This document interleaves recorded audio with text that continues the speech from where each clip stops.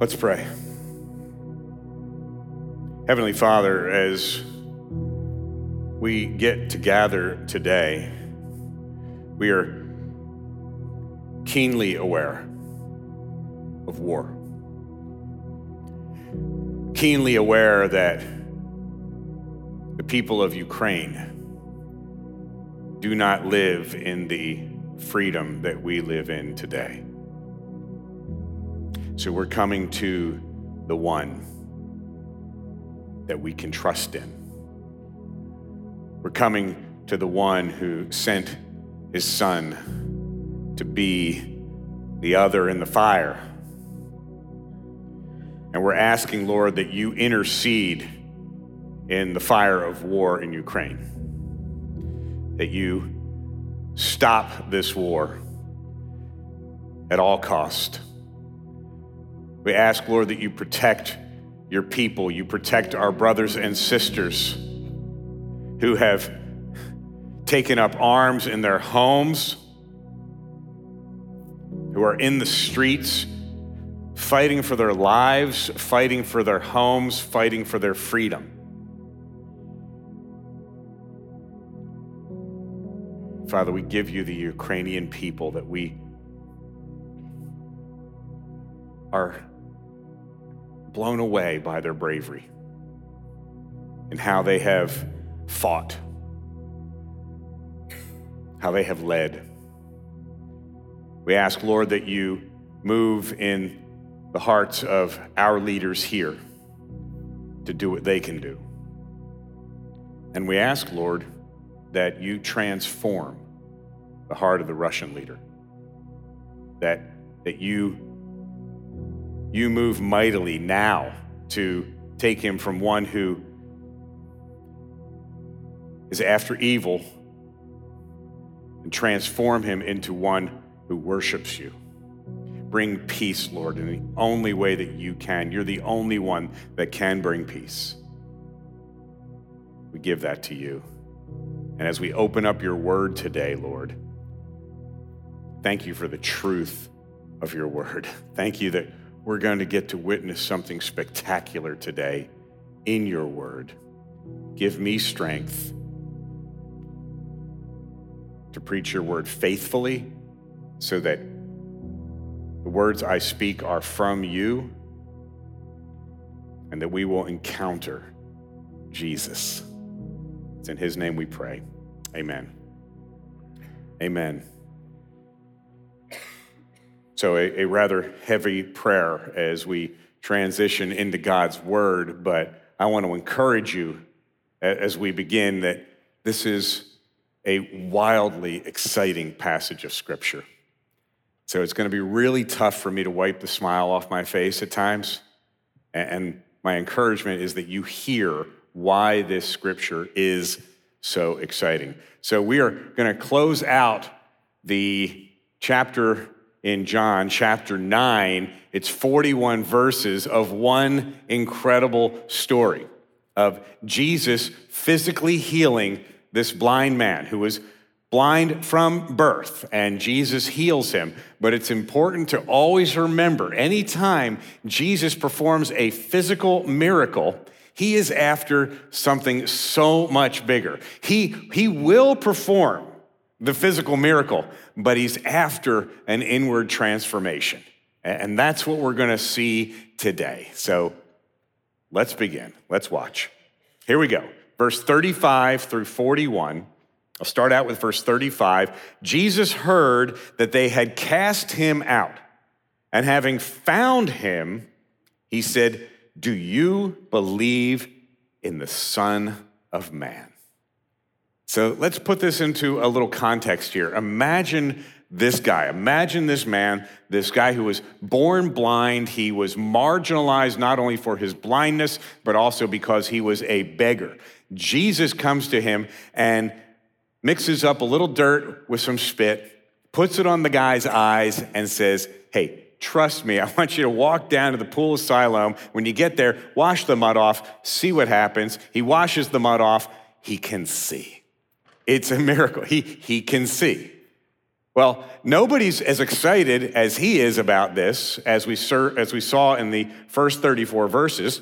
Nobody's jumping around for joy. His neighbors do an unneighborly thing and turn him in to the religious leaders because all of this happened on the Sabbath. The religious leaders then go talk to the guy's parents, and they pretty much give him the Heisman and say, hey, we don't want to get involved here because we don't want to get kicked out of the synagogue. And then eventually, the guy can't even explain how his sight came to be other than this man named Jesus did it. And they cast him out of the synagogue. So imagine this guy. He was in his lowest place, blind, a beggar. He has this miracle happen, and now he's back to this lowest place, thrown out. And I don't know if you've ever been thrown out of a place or maybe not even let into a place. It's a pretty low feeling, but here comes Jesus. Here comes Jesus, and he meets this man in his lowest place. And aren't you glad he does that? Aren't you glad that he meets us in our lowest place? Think about your lowest point. He comes and he meets us there because that's who he is. And it says that he not only heard that the man had been cast out, but then he went and he found him. He found him. Jesus is in that business of finding people in their lowest place. It says in Luke chapter 19, verse 10, Jesus came to seek and save the lost. That's what he does. And that's what he did for this man. And then he asks him this incredible question. Do you believe in the Son of Man? Now, this is really important in verse 35. Why did Jesus refer to himself as the Son of Man? Because Jesus is mentioned all through Scripture as the Christ, the Messiah, Son of God, Prince of Peace, Lord of Lords. Here, he refers to himself, and many other times, his preferred reference to himself is the Son of Man. Well, he does that for a reason. See, the Son of Man goes back to a messianic reference, a messianic prophecy in the Old Testament. And Jesus knows this blind beggar who can now see probably would know the term Son of Man, referring to the coming Messiah. So in Daniel chapter something, in Daniel, make one up. No. In Daniel has a dream. He dreams that there would be a Messiah, that there would be a heavenly exalted one that was coming, and he would be the Son of Man. And Jesus is banking on this man, knowing that reference. Why? Why is this so important that Jesus used the term Son of Man, this title, Son of Man? See, he didn't want this man. He did not want the man who was cured from blindness to just know Jesus as the one who cured him from blindness. He wants to make sure that Jesus knows who he is, that he is the one that was prophesied in the Old Testament, that he is the one that everybody was waiting for, and he's standing right in front of him. And this is really important because as we've talked about, before, it's not about what Jesus can do. It's about who he is. And he wants this man to see him for who he is and not what he can do. And he wants us to understand that too. And this is a point up on the screen as we get started here. Jesus wants us to see him for who he is and not for what he can do. Even in the face of not being healed, even in the face of not getting what we want. And he wants this guy to see, hey, it's not all about your physical healing. I am after so much more. He wants a relationship with this man. And to be in relationship, you have to spend time. To be in relationship, there's got to be some back and forth. To be in relationship with Jesus is what he is after. Now, I have a friend and he is an expert in his field. And I will call him on occasion to ask him about his expertise in something that I need to know. And he said to me a couple of months ago, and I loved him for this, and I want you to hear that I was convicted by what he said, because it was a little bit of an ouchie. He said, you know something, David? You could actually call me once in a while just to see how I'm doing. I heard the groan. Yeah, it was an ouchie. Maybe you have a friend who comes to you only when they want something. So imagine if we only come to Jesus when we want something. Imagine what Jesus is thinking. He's like, I want to know you. I want to spend time with you. I died a horrific death on a cross for you. I came to earth to live fully man, fully God, to live the life that you couldn't live, which is a sinless life, to take on your sin, to forgive you of your sin on the cross, to shed my blood for the forgiveness of your sin, and to take the penalty that we all deserve for our sin. That's what Jesus did. And then 3 days later, after he died, after he was buried, after he was in his lowest place, remember, Jesus from the highest place came to the lowest place to meet us in our lowest places, and then he was raised from the dead. And we're only going to him like a vending machine. We're only going to him sometimes like we're standing in front of this big glass machine and we're looking at a bag of Funyuns and we press A6 and there it comes.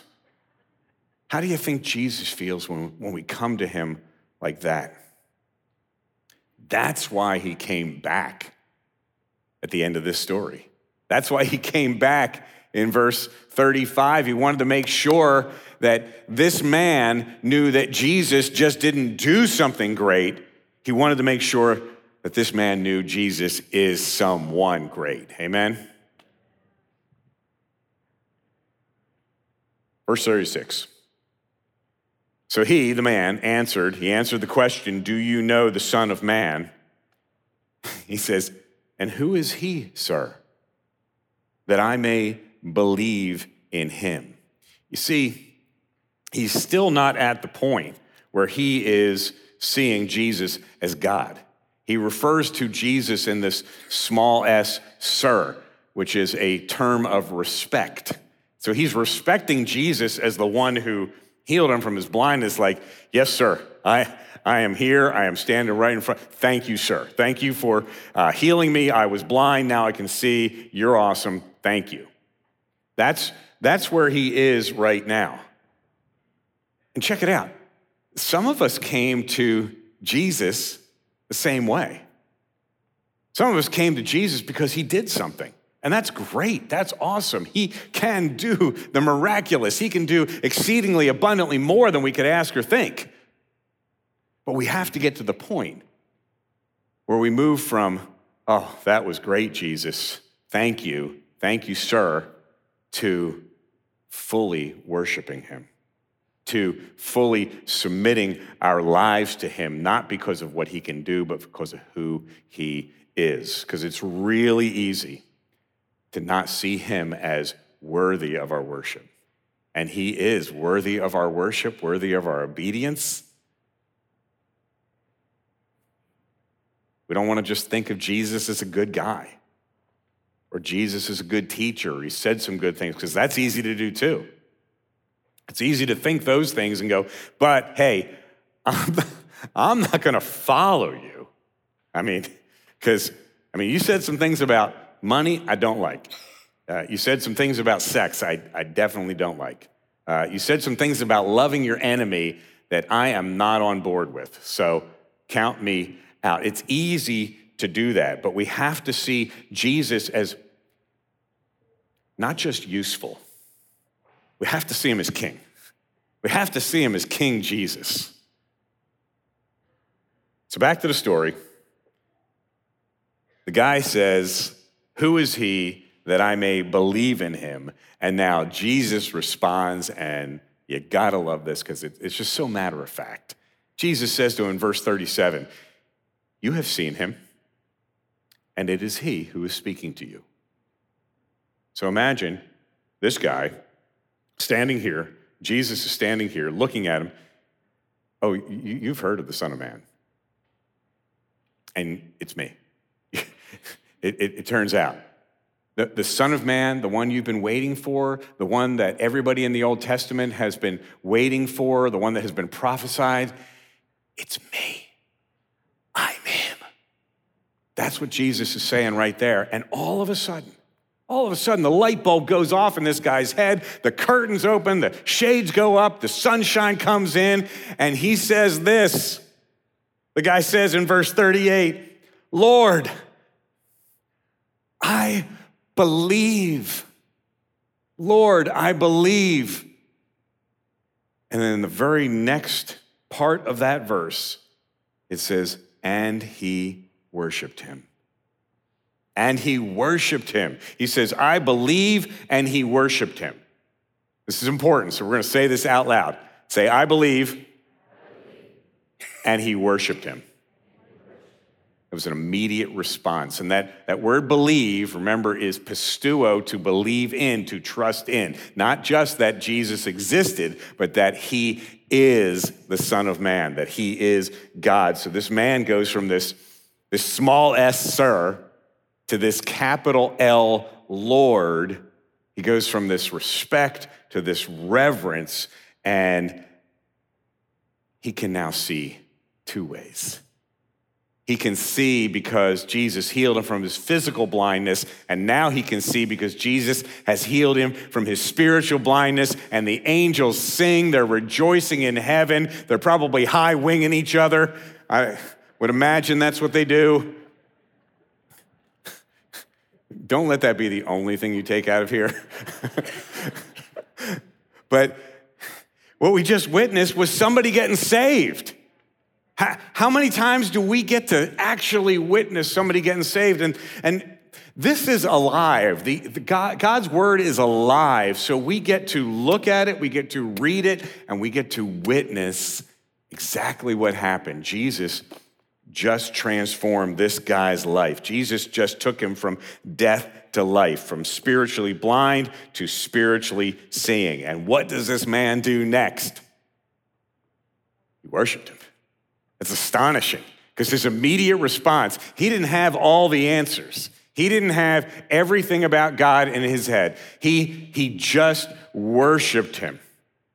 And that's the title of today's message, and he worshiped.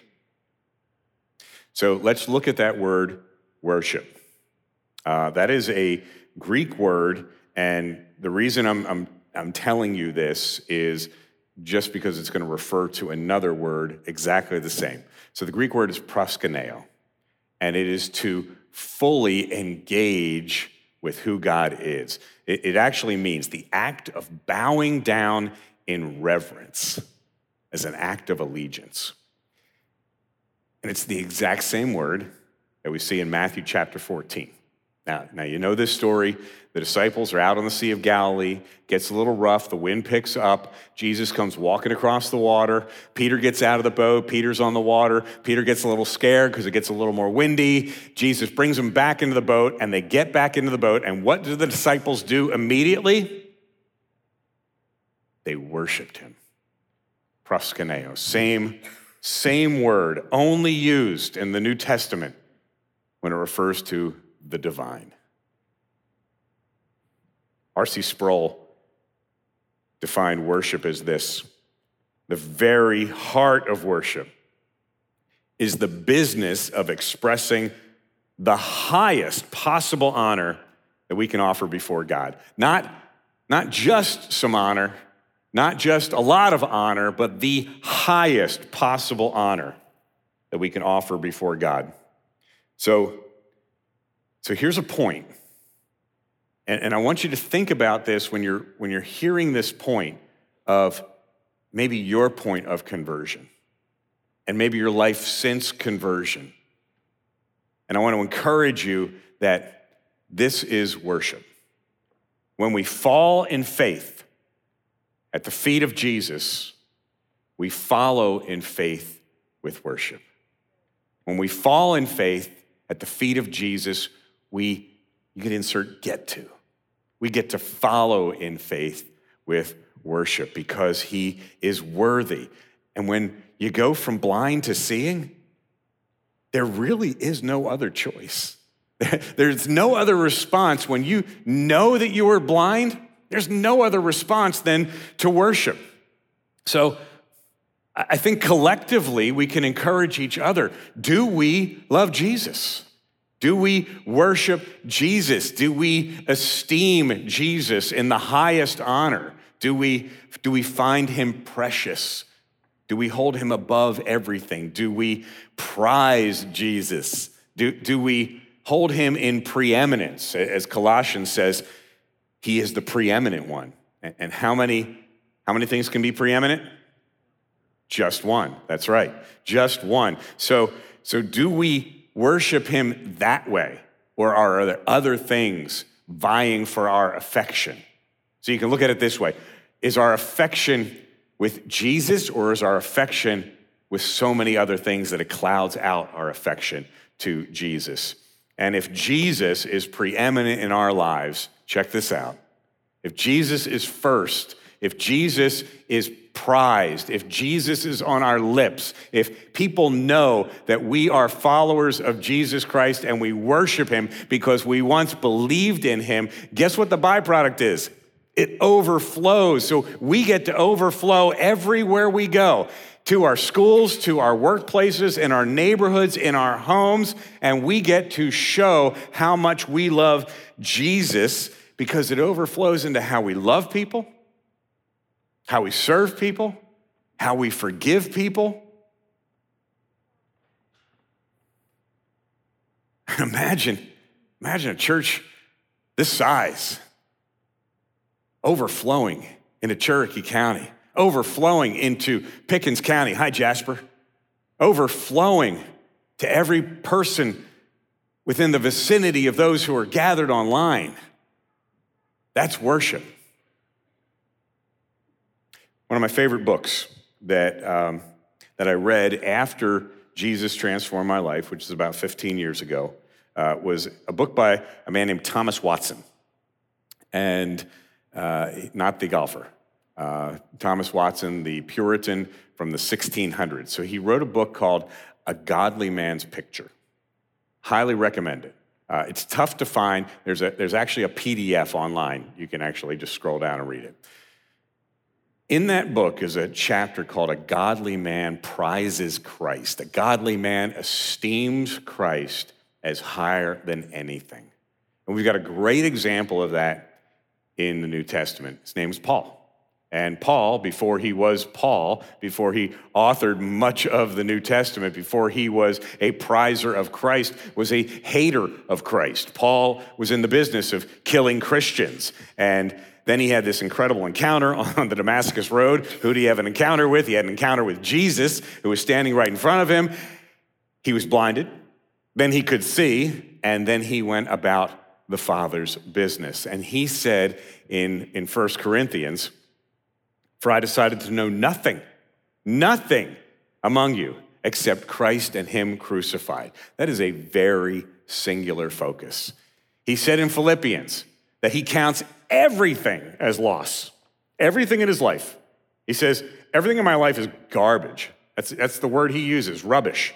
Everything in my life is rubbish compared to gaining Christ. He counted everything as loss. He held Jesus higher than everything else.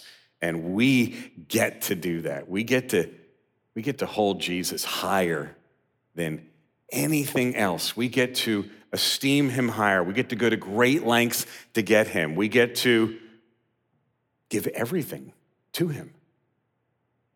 We get to tell people about him. We get to take great pleasure in him when we're telling people about him. We get the opportunity to show others how to get him. He's going to do the saving, but we can introduce Jesus to people. And if we're not Let's look at the flip side here.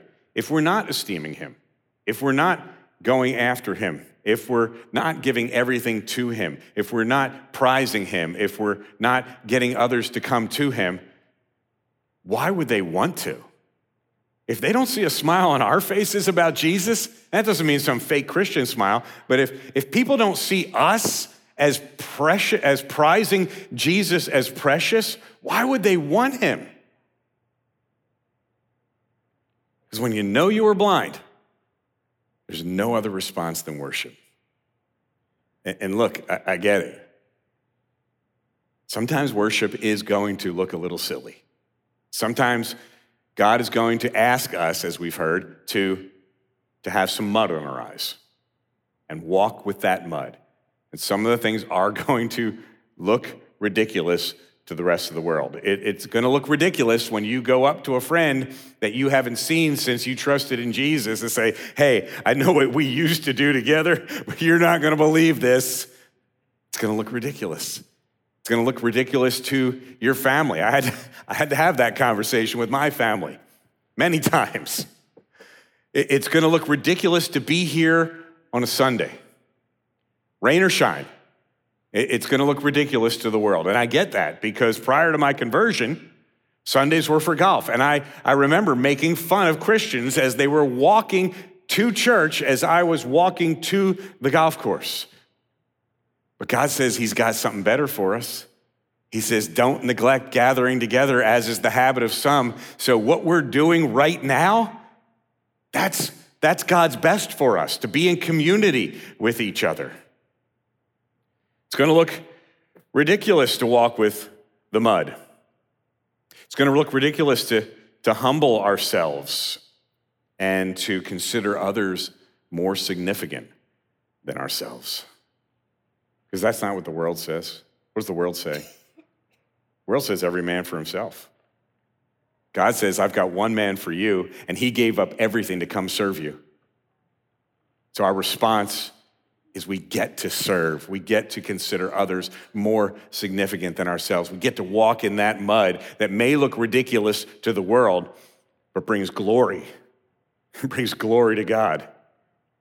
It looks ridiculous to tithe. Yeah? You want me to do what? You want me to give my money? Took me a little bit to get it. It's all his. It's all his, and he's got a better plan for his money than I have for his money. He says, test me. See what I can do. It's going to look ridiculous to humble yourself. It's going to look ridiculous to deny your flesh and not have sex with anybody you want. It's going to look ridiculous to not have sex before marriage. It's going to look ridiculous not to live together. The world's totally okay with that, but guess what? They're catching on. The Wall Street Journal 2 weeks ago had an article, and it said that people in their 20s, if they don't live together, have a 155% chance of staying married after they get married. The world sees that. They even get it. But it's going to look ridiculous to a lot. God says, I've got something better if you abide in me. Do it my way. Just wait. Wait and see what I got. He says, I'll give grace to the humble, but I will oppose the proud. There's some verses in Proverbs chapter 3, verses 5 and 6. Everybody loves these verses. These are definitely bumper sticker worthy verses. I love these verses. They have had an impact on me. So I just want to share these verses. But then I also want to share the next verse after that. So I'm going to read them. You can finish my sentences if you'd like. Trust in the Lord with all your heart. You guys are great. Do not lean on your own understanding. In all your ways acknowledge him, and he will make straight your paths. That's good and true. But nobody puts verse 7 on a bumper sticker. Verse 7 is, do not be wise in your own eyes. How many of us have been wise in our own eyes.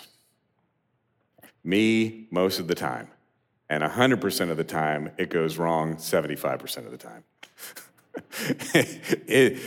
There's a verse that says, there's a way that seems right to man, but in the end, it leads to death. Somebody told me early on in my walk with Jesus, anytime you have a thought in your head, well, it seems right to me, stop and put that thought out of your head and go see what God's word says. So all of the things that I described, that's God saying, hey, this may seem ridiculous, but I want you to walk with some mud on your eyes. Trust me. So are we willing to walk with some mud and obey God? Because if we're not willing to walk with the mud, we are being wise in our own eyes. So let's continue. Because this is vintage Jesus, verses 39 to 41. Jesus said, "For judgment I came into this world, that those who do not see may see, and those who see may become blind." Verse 40, some of the Pharisees near him heard these things and said to him, "Are we also blind?" That's how he said it.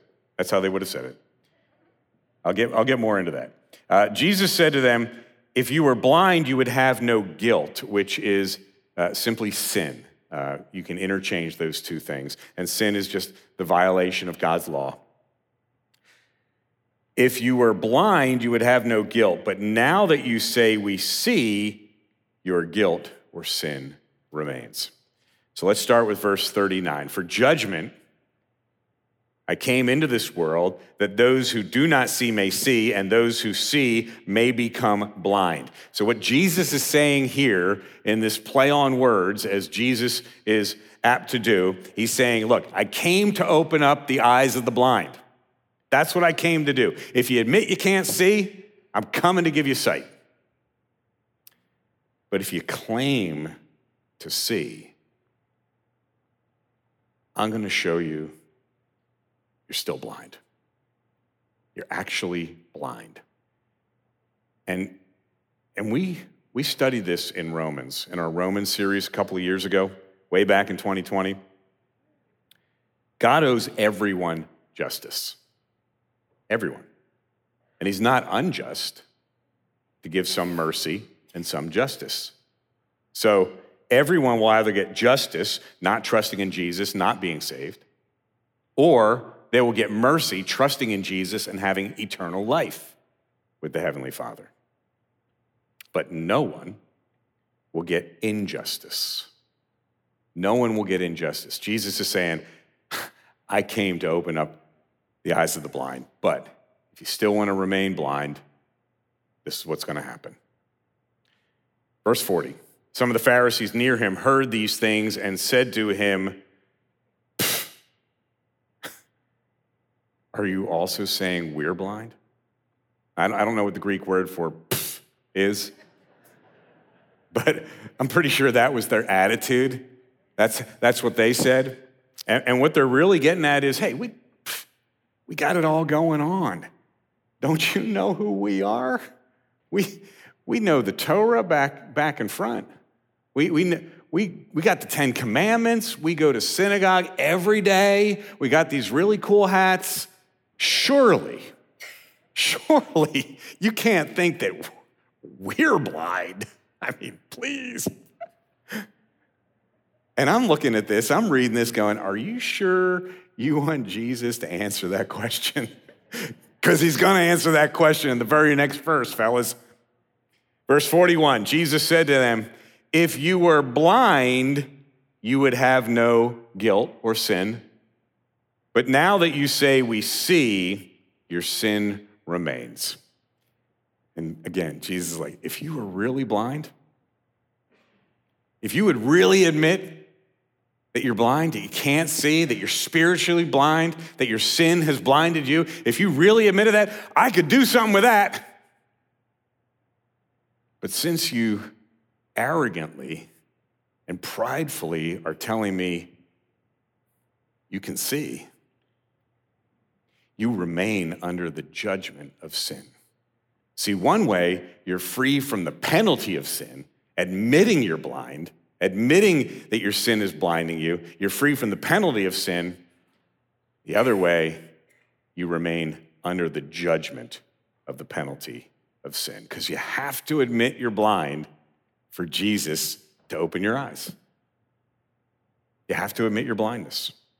If you don't see a need for the Savior, there's no way the Savior can meet your need.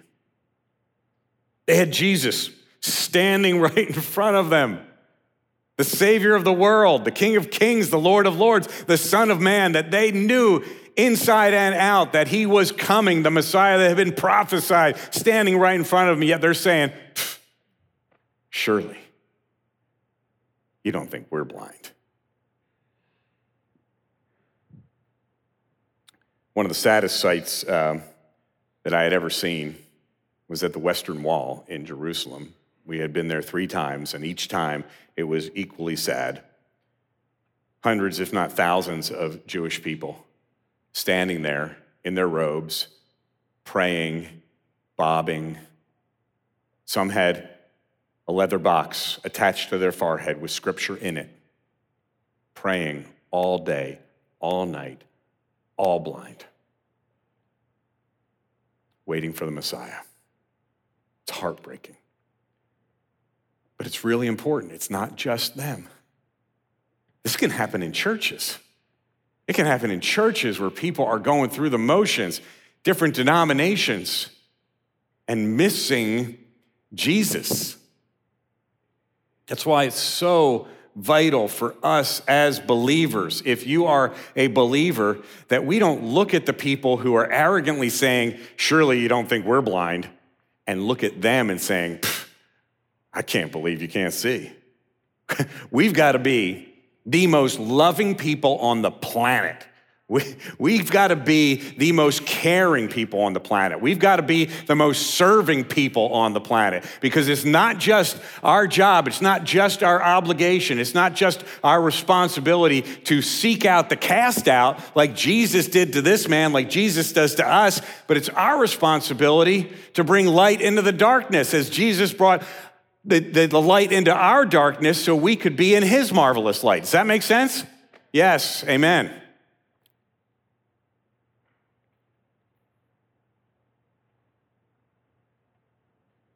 Because I was blind for 45 years.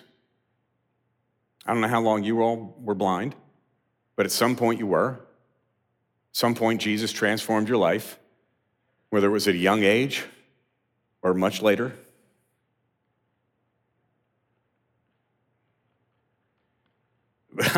I wasn't just blind. I was hostile blind. I had a belief system based on nothing, and I was proud of it. I was so arrogant in my blindness because I didn't even see Jesus as useful. Most people at least see Jesus as useful. The religious leaders here, they didn't even see Jesus as useful. They saw him as blasphemy. They didn't see him, they didn't even want him around for the miracles. I was a hater of Christ. I was not a prizer of Christ. I was in the category of the Pharisees, hostile towards him. But all I know is this: I was blind, and now I see. In an instant. That's how Jesus does it. In middle school, and I've mentioned this before, I went to an Episcopalian boarding school. Very strange. Had to go to chapel 3 days a week. I was in the choir, which may surprise those who sit near me during the singing portion of our gatherings. And I apologize for that. But truth be told, I was the only 13-year-old that sounded like this. I actually came out of the womb sounding like this. Wah. Wah. Very startling for the doctors, I'm sure. You know what my favorite song was, though? growing up? Amazing Grace. Nice little Jewish boy singing Amazing Grace.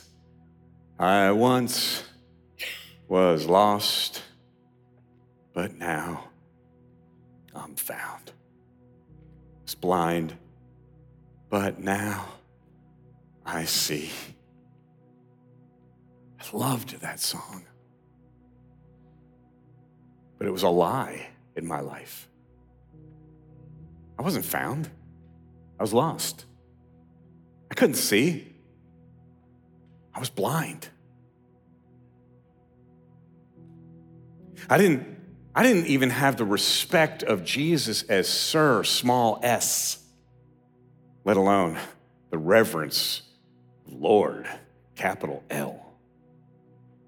My fear is that somebody here today, or in Jasper, or gathered online, may sing Amazing Grace, may sing that song, and it would be a lie. Because you'd be singing all the while thinking, surely you don't think I'm blind. So I want to give you an opportunity. I want to give you an opportunity. Do you know him? And for those who do know him, do you know him today, but not on Wednesday at the office? Do we know him today on Sunday in church, but not at our kids' Little League game on Tuesday?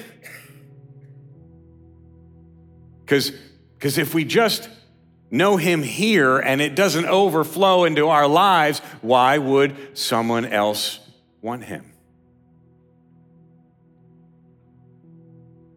Remember, Jesus is always after something bigger. We started out the message, Jesus will perform a physical miracle to get to an inward transformation. Jesus is after your inward transformation. You're the bigger thing he's after. Jasper, you're the bigger thing he's after. He did this for this blind man to get to the point where he could stand right in front of him so the blind man could say, I believe and I want to worship you. And that's what Jesus is doing right now. He's standing right in front of us saying, will you believe? Will you trust in the Son of Man? Will you believe that I am the Messiah that has been prophesied? And here's the truth. There are some who simply just don't believe Jesus is God. There's also some who just see him as useful. And both have a pathway to destruction. So I want to give those who maybe in one of those categories an opportunity to trust in Jesus and say, I believe. So let's pray. Heavenly Father,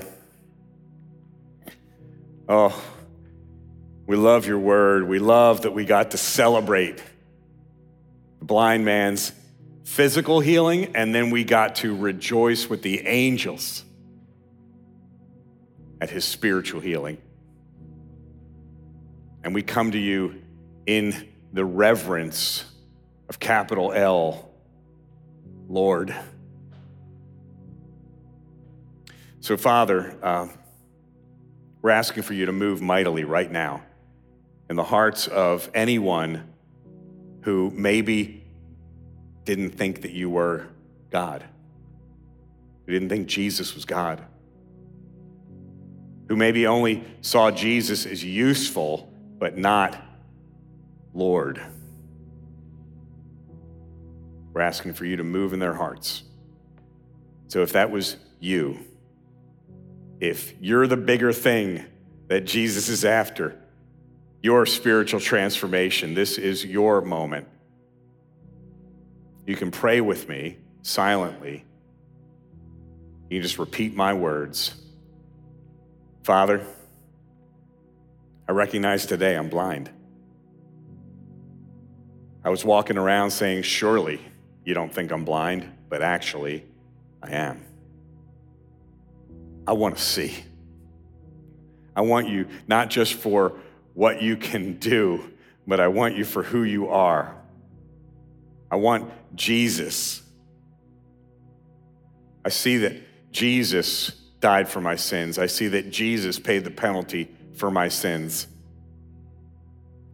I see that you raised Jesus from the dead, declaring victory so that I could have a life eternal with you. Will you open my eyes?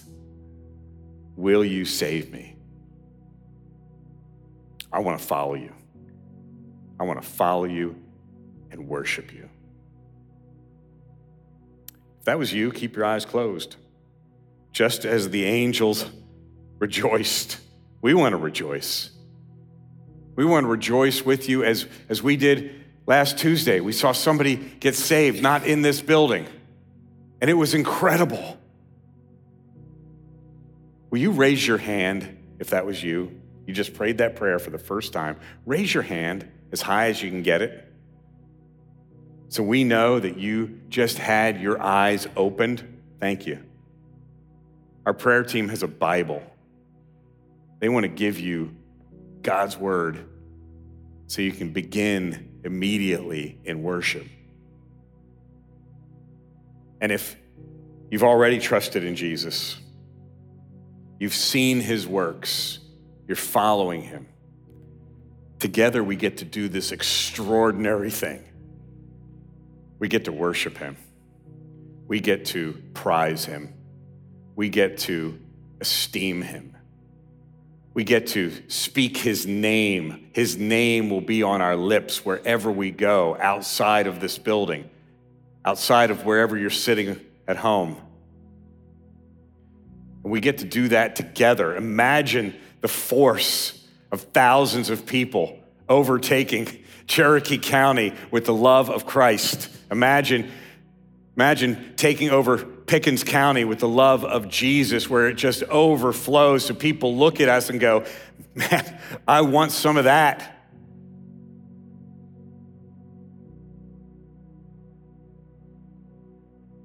We want to be like the blind man who had his physical miracle.